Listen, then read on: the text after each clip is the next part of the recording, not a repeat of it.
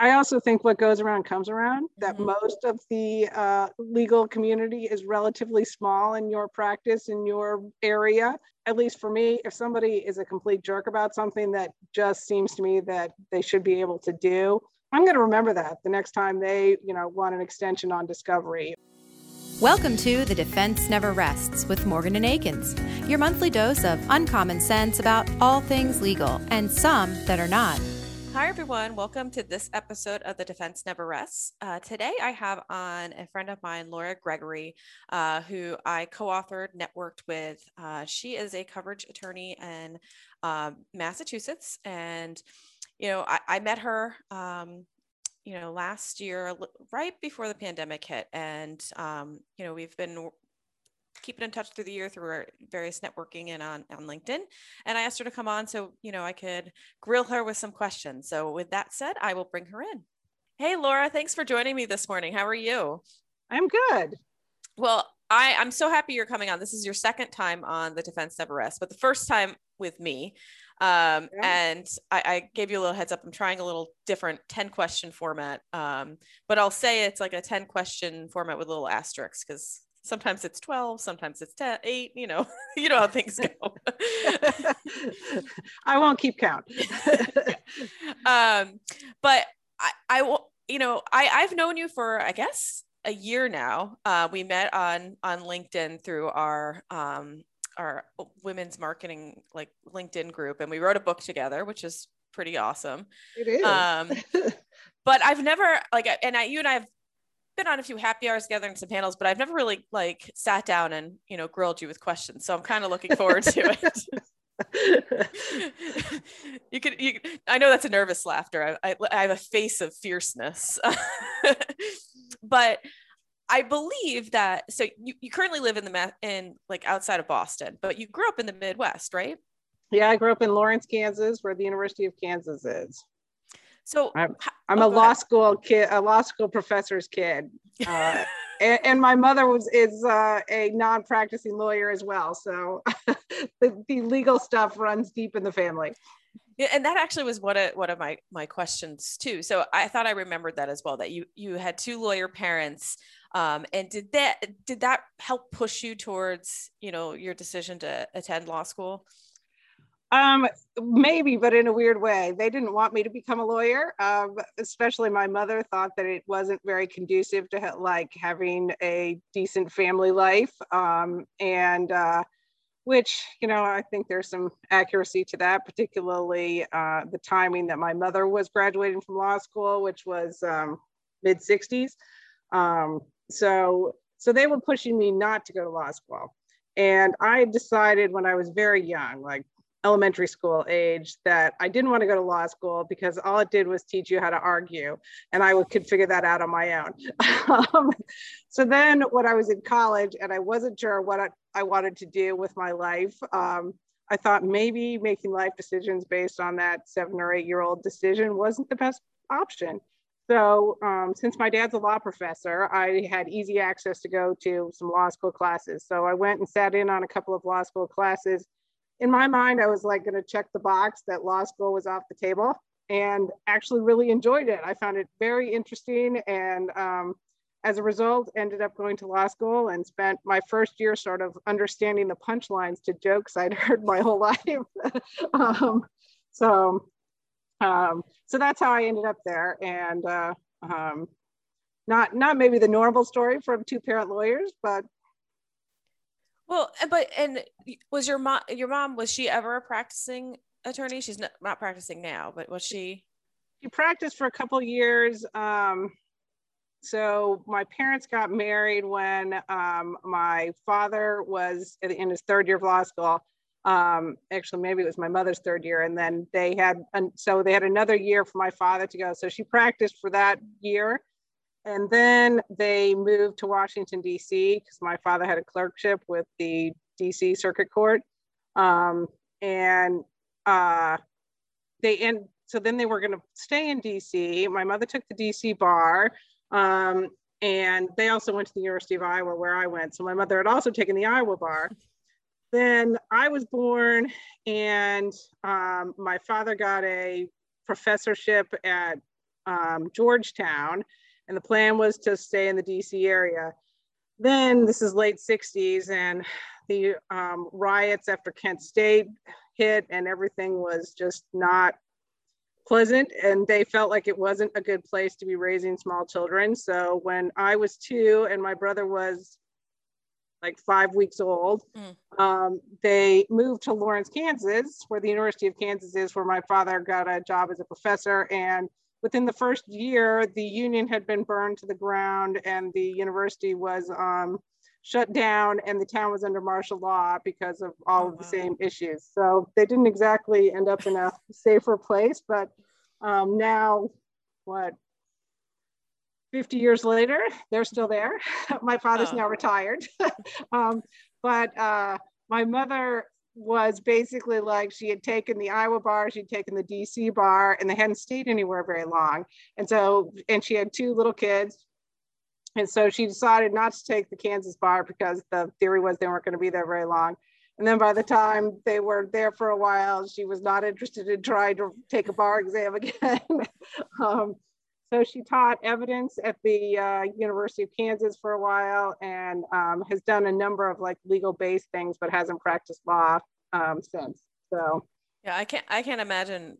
I mean, I know there's plenty of people out there who do it, but I can't imagine trying to study for a bar with 2 young kids. It just would be, I don't know, terrible. Yeah, and we had no family in the area, so it wasn't necessarily, that you'd have a lot of support for doing that either. So yeah.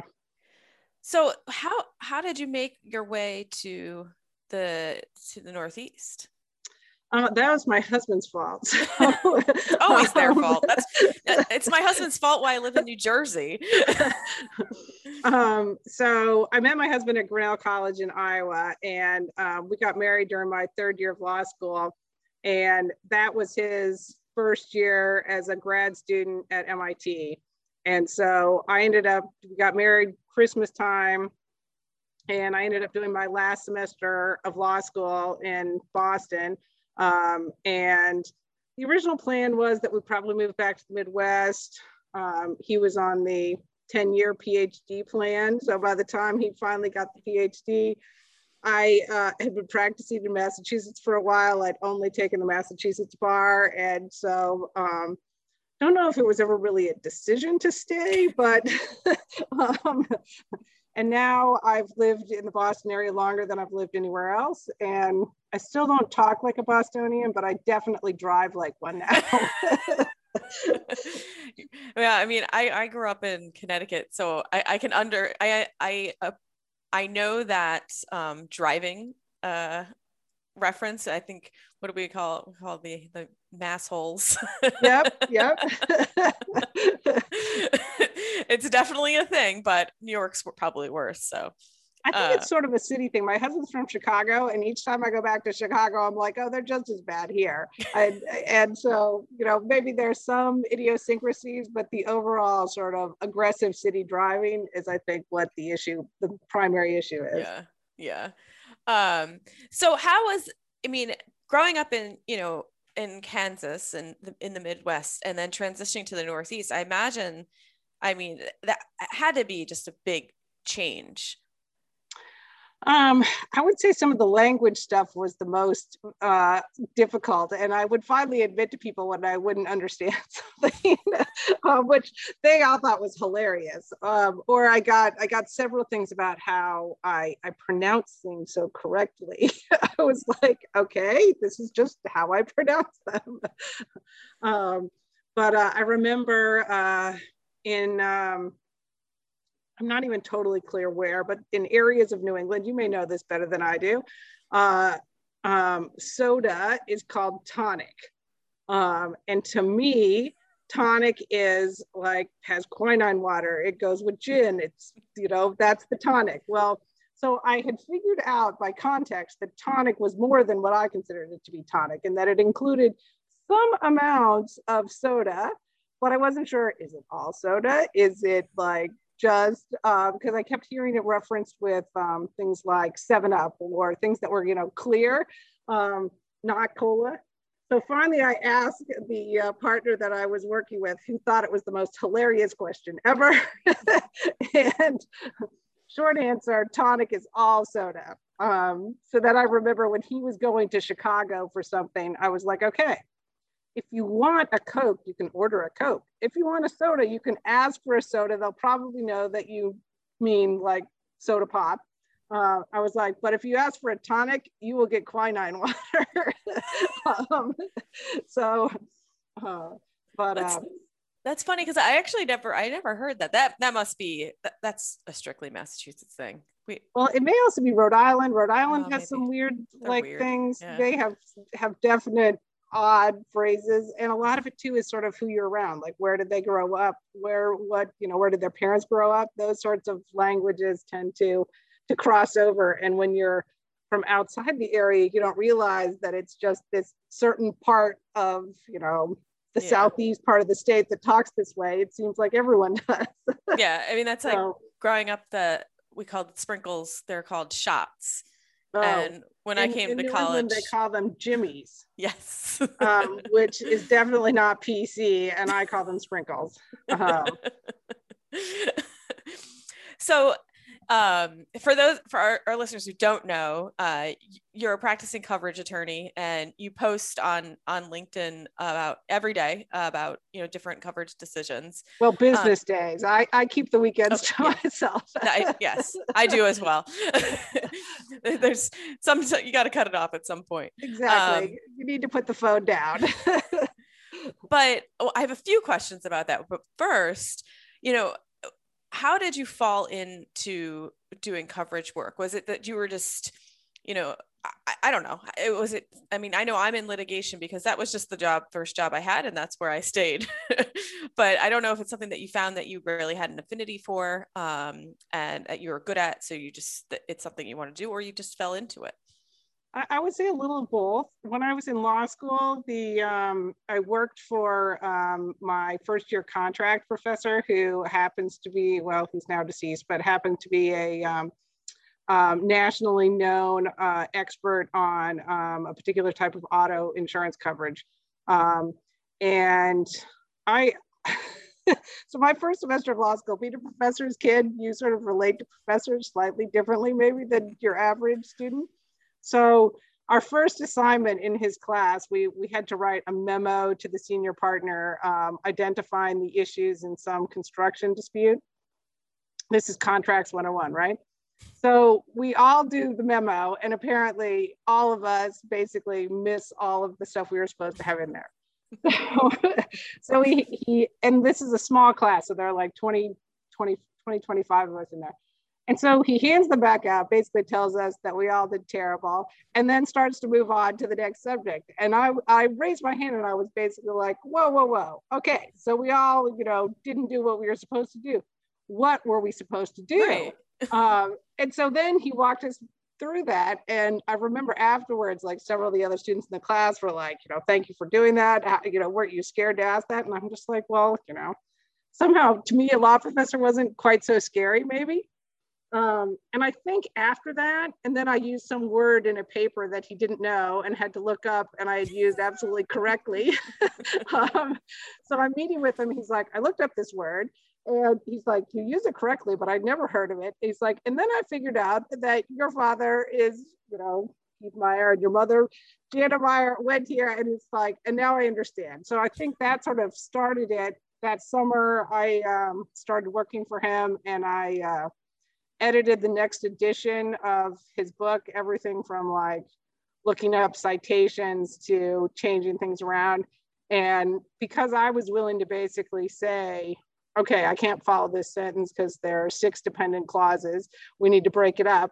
Whereas some of his other students that were working for him would be like, well, there was a typo on page 7, and this should be 36 instead of 37 in this site. And, I was like, no, I can't follow this. So I think that's how it started, was doing that, editing that book. Then the summer after my second year, I was trying to get a summer job in Boston, which when you go to the University of Iowa, it's not like a lot of Boston firms are coming out there. So I was pretty much on my own. sent out a horde of, cold paper letters and envelopes at that point. And ended up sort of just by chance working for an attorney who did both insurance defense and insurance coverage. He did about half of each. And so then that summer, and then I ended up working for that firm for 4 years after law school. I did both defense and coverage, but I liked the coverage better. And I had the background doing the coverage stuff from law school, and also figured out that most people don't want to touch coverage with the 10-foot pole. So it was like, okay, I like this better. People don't like to do this. It's a good fit. So long answer to your question. No, it's a great answer, because I think the thing with coverage is that I think it's intimidating to people who don't do it, because, while, as lawyers, we are pretty detail oriented, but I think that it takes it to another level, and the amount of detail that you have to focus on, and it's multifaceted. Like, it's just, I don't know, anytime I've done a little bit of coverage work, I feel intimidated by it, because I'm like, there's a lot there. There's a lot going on, and you have to look at so many different pieces and then pull it all together. It's got a steep learning curve in that the policies to a great extent are very much the same, although there are always, key differences, particularly state to state. But knowing, like, just having sort of the exposure to both the different issues and the different policies is really a hard thing to replicate. So I think the best way to learn this stuff is to work closely with somebody who's done it for a long time. And then you start to pick up all of those different issues, because now I've been doing this more than 25 years, and the issues jump out at me. But when I'm working with younger associates, I will talk about, okay, this is something you need to keep in mind. Like, when we first start looking at something, for example, did the insurance company send the right policy? I don't know how many times you get the time period of the alleged whatever the problem is say in 2018, and they send the current policy. It's like, well, the current policy is not helpful, because the accident at issue is back in 2018. We need the 2018 policy, which may be the same, but it may not. Right. And there are a bunch of different issues with that, and that really basic stuff that shouldn't happen but does happen. And just all of those issues that you kind of have to just tick off on the list to make sure they're not an issue. I also have a process that I always try and teach people how to go through a policy, how to read the policy. I also, and it's not as much an issue now, but used to get cases with a nice cover letter from the adjuster explaining whatever the basics of the case, what they thought the issue was. I would always take that off, so that I didn't think there was one particular issue. I didn't have it in my head that there was an issue before I looked at the case. Now you get that via email. I find that I get less of those. Either I get a phone call, or I get, we've got an issue with ABC, claim files attached, But I think it's important so that you don't miss things, because I've had several cases where the case came in with a question about X, and my answer on X is, well, no, you can't do X, but look over here at Y. That's a huge issue that we can, figure out and do something with, that they hadn't focused on at all. So it's always important to look at everything and make sure that there aren't other issues or other facts that take away from what your sort of initial analysis might have been. Yeah, and that is such a good point, though. Even like, I notice it even when I'm looking at a new file or an issue. Like, I don't really want anyone to tell me what the issues are, because you want to see it at a blank slate, and because then you're just going to focus on that one thing, just right, like you're looking said, for it and not look at it as a whole. But I imagine, you must need large chunks of time that you have uninterrupted concentration, because I imagine it's if you're in it and then something distracts you, then it takes you time to get back in. It depends on how complicated the issue is, but yes, certainly the complicated ones, or ones that are more unusual, I also find during COVID, I've tried as much as possible to modify to looking at things on screens instead of on paper. The one thing that I cannot do is an insurance policy. I have to print out the policy. I have to be able to like highlight it and put stickies on it and flip from one thing to the next and things like that. But the time period, I think, having this sort of quiet time, the key is just to shut off email. Particularly during COVID, I found that people don't call as much. They'll send an email or set up a call so that I don't have that interruption. And my kids aren't young, so I can close the door to the guest room now known as my office. And I can get the quiet time that way, but email is a big distraction. And you try to be responsive, but also it's hard when you're hearing that ding every few minutes. And I, of course, as soon as I hear the ding, I have to go find out what it is. So I tend to just turn it off and then check back. After I've spent an hour or so going over something, I'll check back and see what has popped up in the meantime. I do that too. I'll just like completely shut out of email when I need to focus, because it's something with how we've been ingrained now with that ding is like, even if you ignore it, then it's like still like right over here and you're still thinking about like, you got something, so you want to check it. So I close it out too, because it's very distracting, and if you're trying to think and then to just even that little bit of time that you go off to do something else, it takes you that much time to get back in. And I don't know, I also try and take notes or, dictate as I go along, just so that I can get back to where I was, even if the notes or the memo itself isn't horribly useful. I can go back and it's like, okay, this is what I had already looked at. These are what I flagged as the big issues. Now I can start where I left off instead of trying to remember where I was, which works better in some cases than others. Well, and then the other big distractor is, you and I both share this too, is the LinkedIn distraction. And I know you're good about it. I log out during the day now. Like when I'm eating lunch, it's what I do, because of course I'm eating lunch at my computer. So I'll look at it at lunch and at the end of the day, but I try to be off of LinkedIn by like 9-10 in the morning, and then ignore it until I'm taking an intentional break. But yeah, I log out of that too, or I turn all my notifications off, because if I hear the noises, then I have to go back. So, and for our listeners who don't know, like each day or each weekday that you post an insurance coverage update.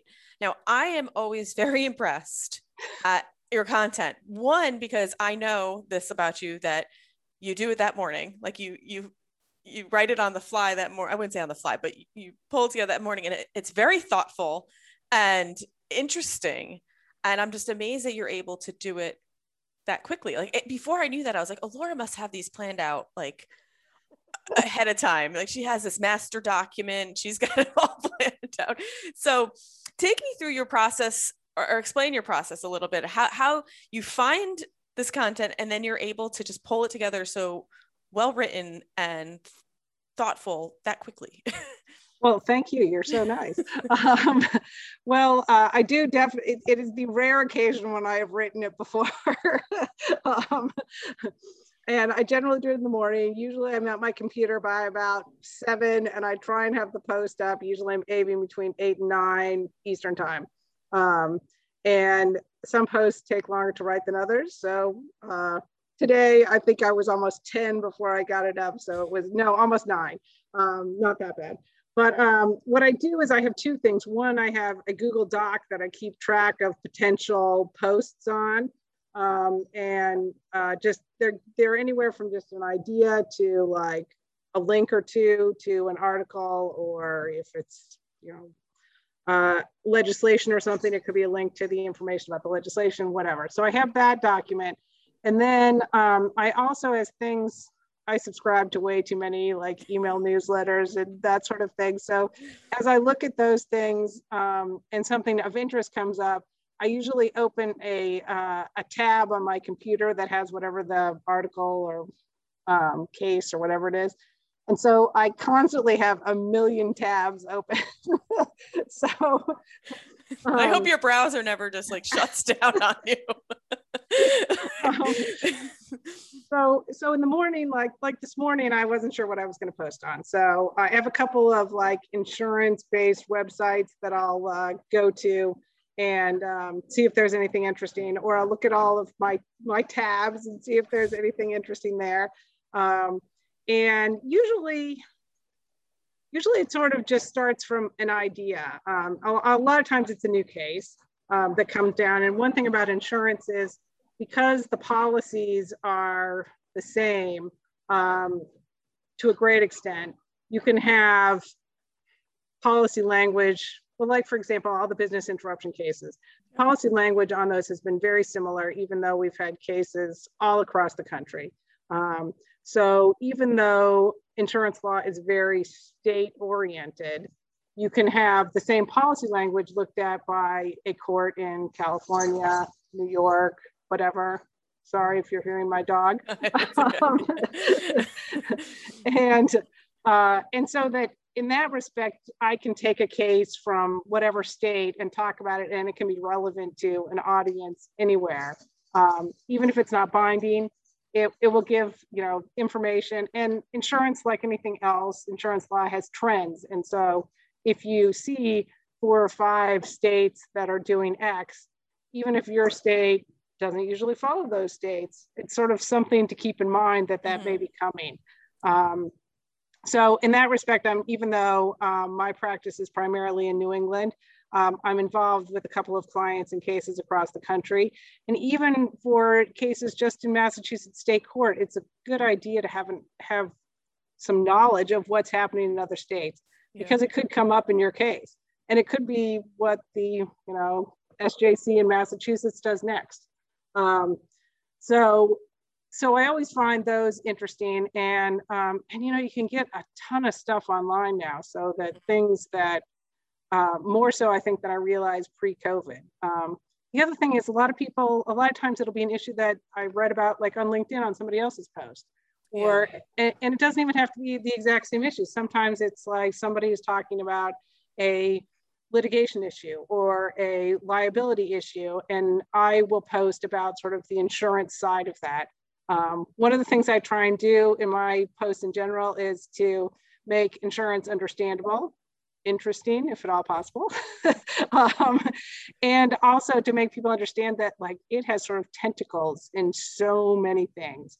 And you do insurance defense work, so you understand that, and coverage lawyers certainly get that. But a lot of people, I think, don't realize how involved insurance is in virtually every industry. Yeah, I've had that conversation with a few people that just like with people who work for insurance companies or adjusters, and they kind of ended up there because, or their sentiment is like insurance is everywhere. It's just, and a lot of people don't realize how far it touches everything. So there's never an end. At least in the civil realm, and in most sort of business and things like that. It's a different ball of wax in the criminal side of things, which I am not very knowledgeable on, other than we oftentimes see cases that are the civil case following up on the criminal case. And those can have huge insurance issues, because if you have a intentional act that causes injury, usually that's not covered. Right. Can't say always, but yeah. So you can end up with those, you have a murder case that then there's a civil case afterwards. And one other thing that we deal with all the time is, what does a criminal plea do to insurance coverage? Short answer, in most states, it is not a slam dunk. If you have a jury verdict that says that they had the intent to cause the harm, then you're good. But if it's a plea, most states say, no, that's not enough. You can use the testimony. Yeah, you can use the testimony in the plea colloquy. So whatever they admitted to, in the actual plea colloquy with the judge, you can use that, but the actual plea itself is not definitive. Again, very state to state. That's true in Massachusetts, and I think all the states I've looked into it, but thankfully it doesn't come up all that often, but it does come up. And it's super interesting though too, just as you would think that the plea on its own is enough, but I mean, and that's why I'm like so fascinated about your job, because it's or more so like what you do, because you have to dig deep on everything. You know, it's not the first, you can't be satisfied with the first level. You have to get, you know, 3 steps further. Some of it depends though. Like if it's a duty to defend case, duty to defend is generally determined by the allegations in the complaint. So and state by state, there are some things that can come into play outside the complaint in different ways, but primarily it's the complaint. So you look at the allegations in the complaint and you assume that everything in there is true. It's like a motion to dismiss standard. If everything in there is true and they prove their case, is there coverage for any portion of it? In virtually every state, if the answer to that question is yes, there's a duty to defend, even if it's 1% of the damages. And one thing that people also don't understand is it doesn't matter how frivolous the claim may be. It doesn't matter if you don't think that the plaintiff is ever going to be able to prove any of that. That doesn't matter, because under the insurance policy, you're entitled to a defense, even to frivolous claims. And so if it's a frivolous claim, hopefully the defense doesn't take long and you get out of the case, but it doesn't change the defense. And so that's a very sort of compartmentalized analysis, but it's probably the only one that is very limited in what you look at. You look at the allegations of the complaint, you look at the policy, and in some states, a lot of states, if you can have facts outside the complaint that create coverage, then the courts will look to those. But if there are facts outside the complaint that would avoid coverage, usually you don't get to rely on those and they still have a duty to defend. Yeah, see, it just rolls off your tongue. Years of practice. You're like, I can do this blind.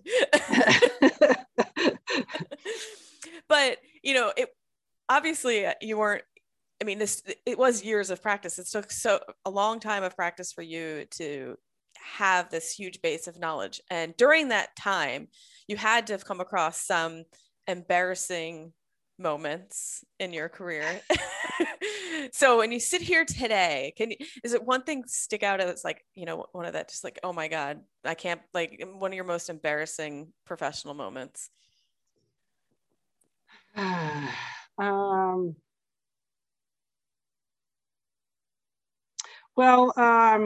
can think of one time, and it's been fairly recently. We filed a motion for summary judgment, and attached as part of it was an affidavit with a copy of the policy that was signed by an individual at the insurance company. So apparently the endorsement at issue was not attached to the policy that was attached to the affidavit. And of course we thought it was. So just sort of as a public service announcement, if you see this on the other side, call up the lawyer and say, I don't know if there's a bigger problem here, or maybe it's just a, you know, copying error, but you're relying on endorsement A and it's not actually attached. Well, lawyer didn't do that. Instead, he files his opposition to the motion for summary judgment, basically saying the endorsement's not attached, therefore it's not part of the policy, and under the rest of the policy, we win. So we did get it fixed up, and it was, you know, a very embarrassing and annoying problem. But I think, frankly, if I'd been on the other side, I would have called and said, look, I know you're relying on this endorsement. Do you realize that it's not attached? And if this is just, you know, a problem that you need to fix, let's figure out how to fix it. Yeah. There is a lot to be said in this industry, I think, about common courtesy. Like, we're all human, you know, everyone makes mistakes, and clearly that wasn't a mistake of knowledge, but it just was, you know, something inadvertent, you know, like I've had it happen before that, you know, you've you had someone scan something for you, and then like a random email from something else gets scanned at the bottom of the nightmare. you know, you hope to God that's not like the attorney-client privileged email of the year. Yeah.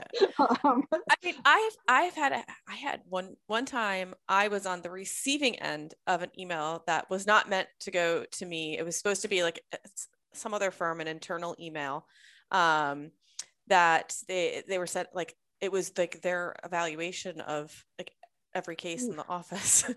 And I knew as soon as I just deleted it, and I sent the person a separate email. I was like, by the way, I was mistakenly on this. I've deleted it and purged it, you know, FYI. just so you know. You owe me lunch. No, just kidding. I think dinner. But I mean, not good, you know, but the mistakes do happen. And, you know, I think as many lawyers as there are out there, it is you know, a relatively close-knit community, and, you know, it doesn't behoove you to, you know, help out your fellow community members when appropriate. Exactly. I mean, frankly, we shouldn't even have to say that, but I don't know. It just, I think there have been a lot of eroding of civility in the bar over the last probably 10 years. This idea that being a strong advocate somehow means you need to be a complete jerk in all situations. So, right. And I mean, there are some situations where it's not a clear call between being an advocate and being, you know, a nice guy, but at least address those sort of as you need to make sure that you're meeting your ethical obligations to your client, and then be above board about it. Right. I don't know. I agree. I also think what goes around comes around, that most of the legal community is relatively small in your practice, in your area. And so that if you, at least for me, if somebody is a complete jerk about something that just seems to me that they should be able to do, I'm going to remember that the next time they, you know, want an extension on discovery or whatever. I'm going to be like, well, you know, if I think I can get away with saying no and not look bad to the judge, I will. Because if they aren't going to give me the courtesy, frankly, I'm unlikely to give it back. Right. But yeah, I agree. So switching gears a little bit. So you serve as a councilwoman in your district, right? So I'm a select woman, or a member of the select board. We use all those different things. So it's this weird, I guess it's similar to a council form of government. Frankly, I grew up in the Midwest. We had, you know, a city council, a city commission, actually it was called, and a mayor. This whole method of government was completely foreign to me. The traditional label of it is Board of Selectmen. Goes back to the 1600s in most of New England states. And we changed the name of our board about 3 years ago to the Select Board to keep it gender neutral, particularly since it was the only board literally in town of any type that had some sort of gender in the name. You know, the school committee doesn't. And I've been on the board for, let's see, I got reelected last year. And so I'm about to I've just finished my 4th year, starting my 5th year. So what made you, like, were you, like, was it a progression that, like, maybe you were involved in, like, your kids' school and you just progressed up to wanting to do this? Or did you just say, yep, honey, I'm going to run? I would say probably more the former. I was very involved in my kids' schools. I was the head of the president of the PTA at 3 of the 4 schools that they were at over time, and got really involved in the sort of town politics when during the recession back in, it really hit in 2002, money-wise in Massachusetts. And so a lot of school funding got severely cut and a lot of programs were cut. And So that was before my kids were really in school, but it was still a problem in the system because there were things that never got added back, even though more money was available. And then as we're hitting the next recession and things are getting tight again, even more things are getting cut. So as that was starting to happen was when I started getting involved in issues in town and sort of contemplated the idea of maybe running in Andover. There are essentially two major boards that are elected. The select board, which is basically kind of like a board of directors for a corporation. We hire the town manager, and the town manager is like the CEO. He runs the day-to-day. We can fire him if we don't like how he's handling things. And then there's also the school committee, and the school committee is similar, but in Massachusetts, all things school are very separated from everything else and have very specific statutory framework and responsibilities and powers that go to the school committee. So other than on budgeting issues, to a great extent, there's not crossover between the select board and the school committee, which is kind of too bad. It creates a very adversarial kind of scenario. But it was at least initially set up for good reasons, because what was happening is the schools were not getting the funding from a huge number of towns. And so back in the 70s, when they did the reform, this required and created power in a separate body within the towns to do it. So it was a statewide reform. So like it or not, we have it. And so sort of through that process, I've been thinking about it a little bit. I'd actually pulled nomination papers to run for school committee about 2 years before I ran for select board. Ended up not filing those because of essentially one of the senior people at my office at the time had a reoccurrence of cancer. I ended up getting a couple of his cases, one of which was an appellate brief that was due basically during the campaign. And so it just wasn't a good time. So ended up not running then. And then sort of had it in the back of my head. And then somebody in town was like, knew I wasn't happy with a couple of issues over how they were being handled by the select board. And no one was running against the one seat that was open. And she's like, you need to run.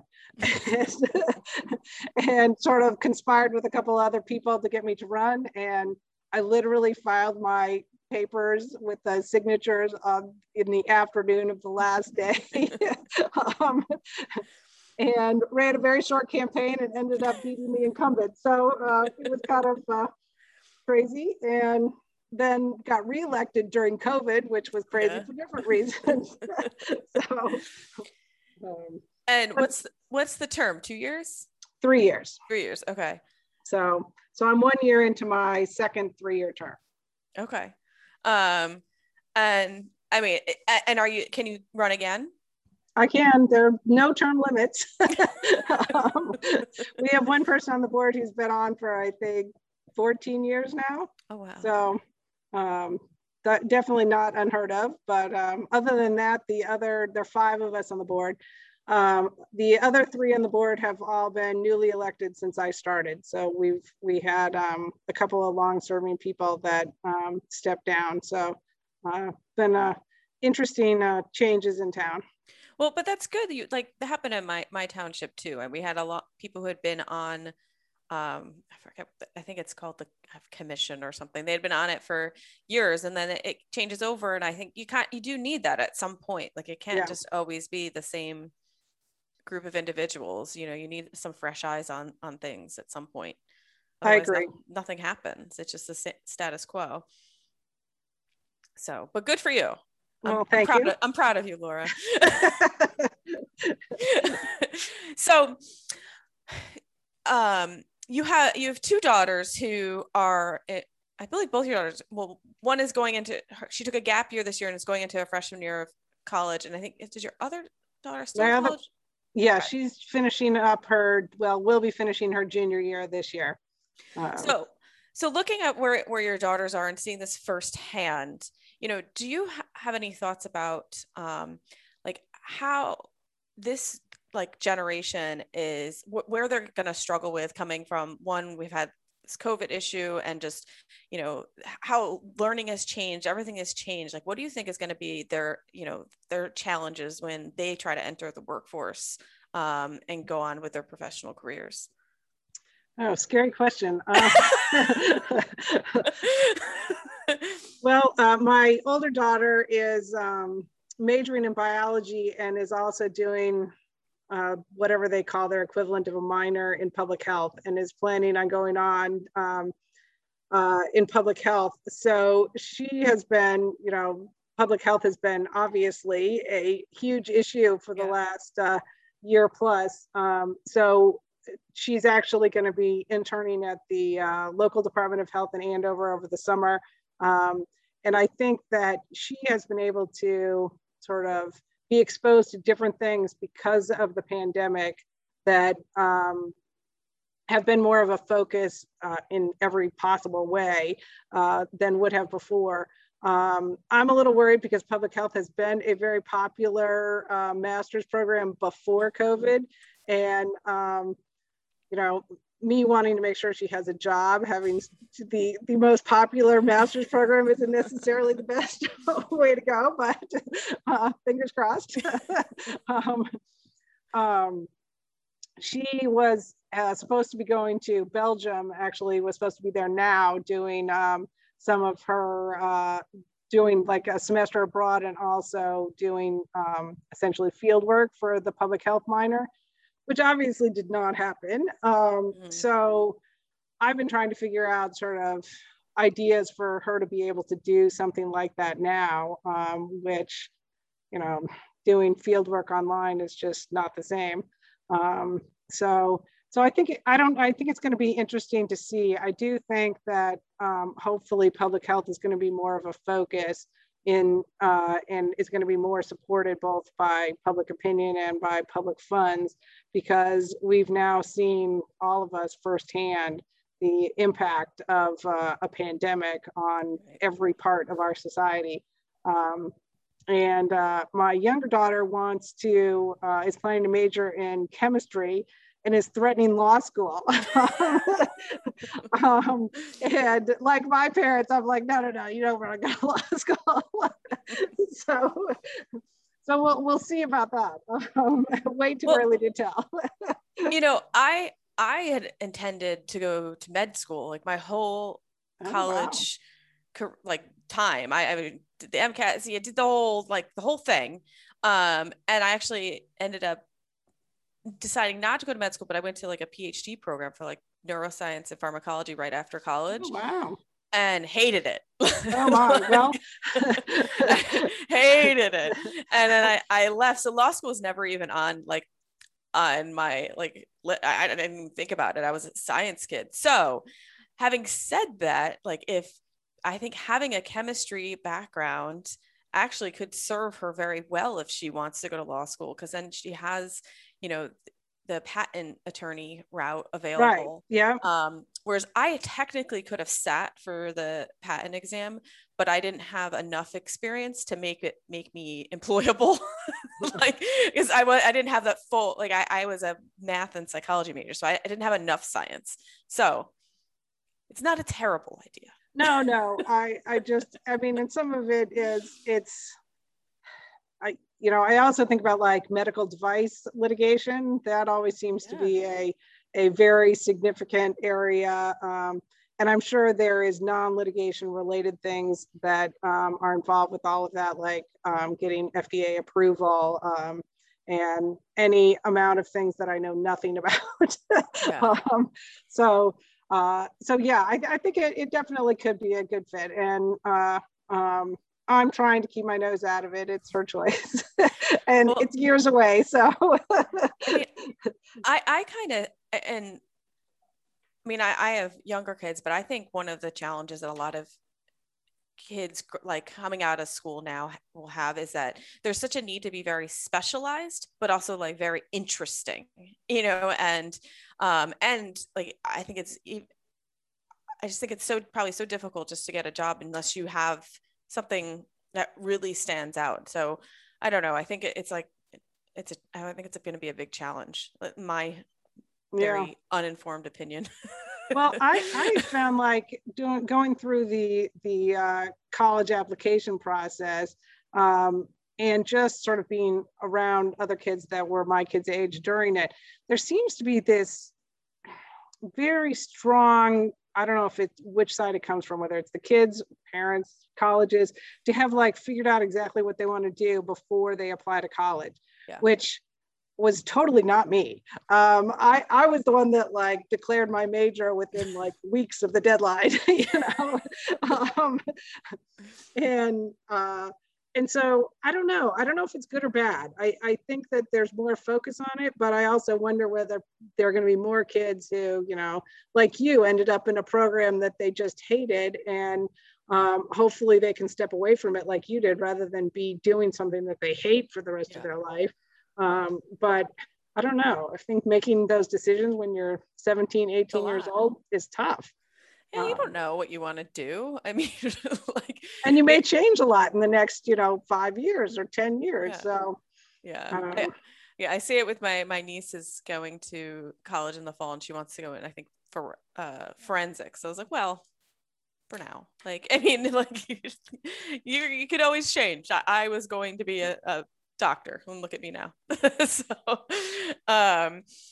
Yeah, and I felt like through the whole process with both my daughters, it's like, find a school that you're comfortable with, that if you decide you don't want to do, your planned major, and you instead want to do, math and psychology, are you still going to want to be there? Do they have a broad-based program in many things so that, you can choose it?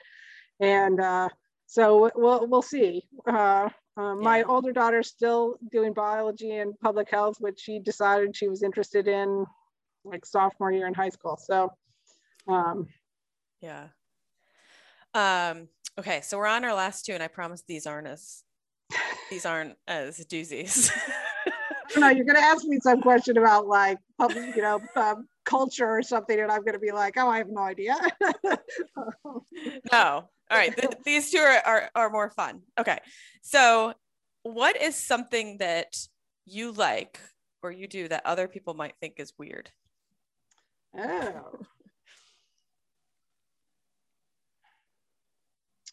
I do that people think is weird. Well, I don't know about weird. Or just your husband might think it's fun. Well, I'm a big skier. I downhill ski. Had tried cross country skiing once when I was like, I don't know, 15, and like fell over on a flat surface. It was like done. So I probably ski 10 to 15 days a year. And I also like to cook a lot. We get a farm share, so a box of vegetables from a farm once a week, not in the winter, so we'll be starting again here in a month or so, and enjoy cooking all that. So I have a question about that. So I almost did that once. And do you ever get in your box like something that you're like, is it like part of a challenge? Like you get something like, I don't know what I'm gonna do with, this. Well, we've done this for years, and we've done it through a couple of different farms, and some do a better job than others. And I think one thing to look for when you're signing up is sort of what is a normal box for them. And if you can't identify several things in there, or if it seems like kale is not a big item that our family likes. So and we get some kale. But if I were looking at it and their standard box, when they give you 4 examples and they all have kale, I might be looking somewhere else. But the one that we do now, and I think the previous one did this also, they send you an email, usually the day before, saying this is what's coming in your box. And then they attach a recipe that uses a couple of those, or they'll give you information, especially if it's a weird ingredient, on how to cook it. I've gotten, I don't know how many recipes about how to use like carrot greens. I'm never using carrot greens. Um, they look nice, but I'm not eating them. So, you know, some of it is you just kind of have to do what you do. And most of the shares I've all been involved with pre-COVID had what was called a swap box. So that if there was something you didn't want in your box, then you could go to the swap box and see if there was something in there that you could swap it out for. I always find it interesting, the things that like are the things I'm dying for that are like 4 of them in the box. And I'm like, what? No one likes this? Well, I'm with you. I'm shocked about your kale. I could eat kale every day. I love kale. Yeah, we are not big kale fans. Apparently, a couple of boxes will have fresh basil in it, which we love. And I like make a big amount of pesto and freeze it every year. And so like every time they did basil, there'd be like 5 bunches in the box. And I'd be like, can I take 5 bunches? On the other hand, like, I don't know, I never saw tomatoes in there. Everybody likes tomatoes. Fennel's another one that's not high on my list, but the rest of my family likes. So we figured that one out. Well, I love that. I really thought about doing one actually during COVID, because at the time, you know, when the grocery shopping was out of control, and I was going to do one, but I was concerned that I'm really the only vegetable lover in this house. So I was concerned that I would just get a box, and I mean, it would be just for me. like they're good for onions and peppers, the rest of my family, but they're not going to eat broccoli or anything else. Brussels sprouts. Oh, they hate when I make Brussels sprouts. I'm not a big fan of Brussels sprouts. I'm with them. I don't think we've ever gotten Brussels sprouts in a share. So I'm gonna make some for lunch. So I've had those deep fried Brussels sprouts that they have at restaurants. Those are good, but you know, if you deep fry anything, it's probably pretty good. Yeah, it usually does the trick. So last question. I promise this isn't a hard one, or maybe it is. I don't know. What is one movie that you could watch over and over again, regardless of what you're doing? Well, one of my favorites, and I haven't watched it in a long time, is it's old now, is The American President. I just watched that recently. I need to watch it again. I think I have it on like VHS tape, so I'll have to find out where I can stream it. But and you know, it was the inspiration for West Wing, which was also one of my all-time favorites. I was a political science major in college, so you know, there's part of that. I don't know, I like the actors. Always just loved that movie. So there's something to be said about that, like the love like the presidential love story, like I just love that movie. So that would probably be high on my list. I also like, and I haven't seen it for a while, though I forced my kids to watch it, the movie War Games with Matthew Broderick. I always go back to like some of the movies when I was a kid. So it's basically about Matthew Broderick, who's a teenager at the time. So that gives you an idea of how old it is. Basically hacks into a computer and starts playing a game with the computer. And it turns out he's basically hacked into a simulation for nuclear war. And so it's all about essentially what happens and how the national defense gets like triggered by it. And you know, sort of in the same time period as like Ferris Bueller's, which is another one of my favorites, though this is a little more dark than that. And Ferris Bueller's Day Off is always a great one too. Yeah. Well, I'm gonna have to watch that one. I haven't heard that one. So not Ferris Bueller. That one. Yeah. So War Games. Probably, I'm sure it was from the 80s. That's okay.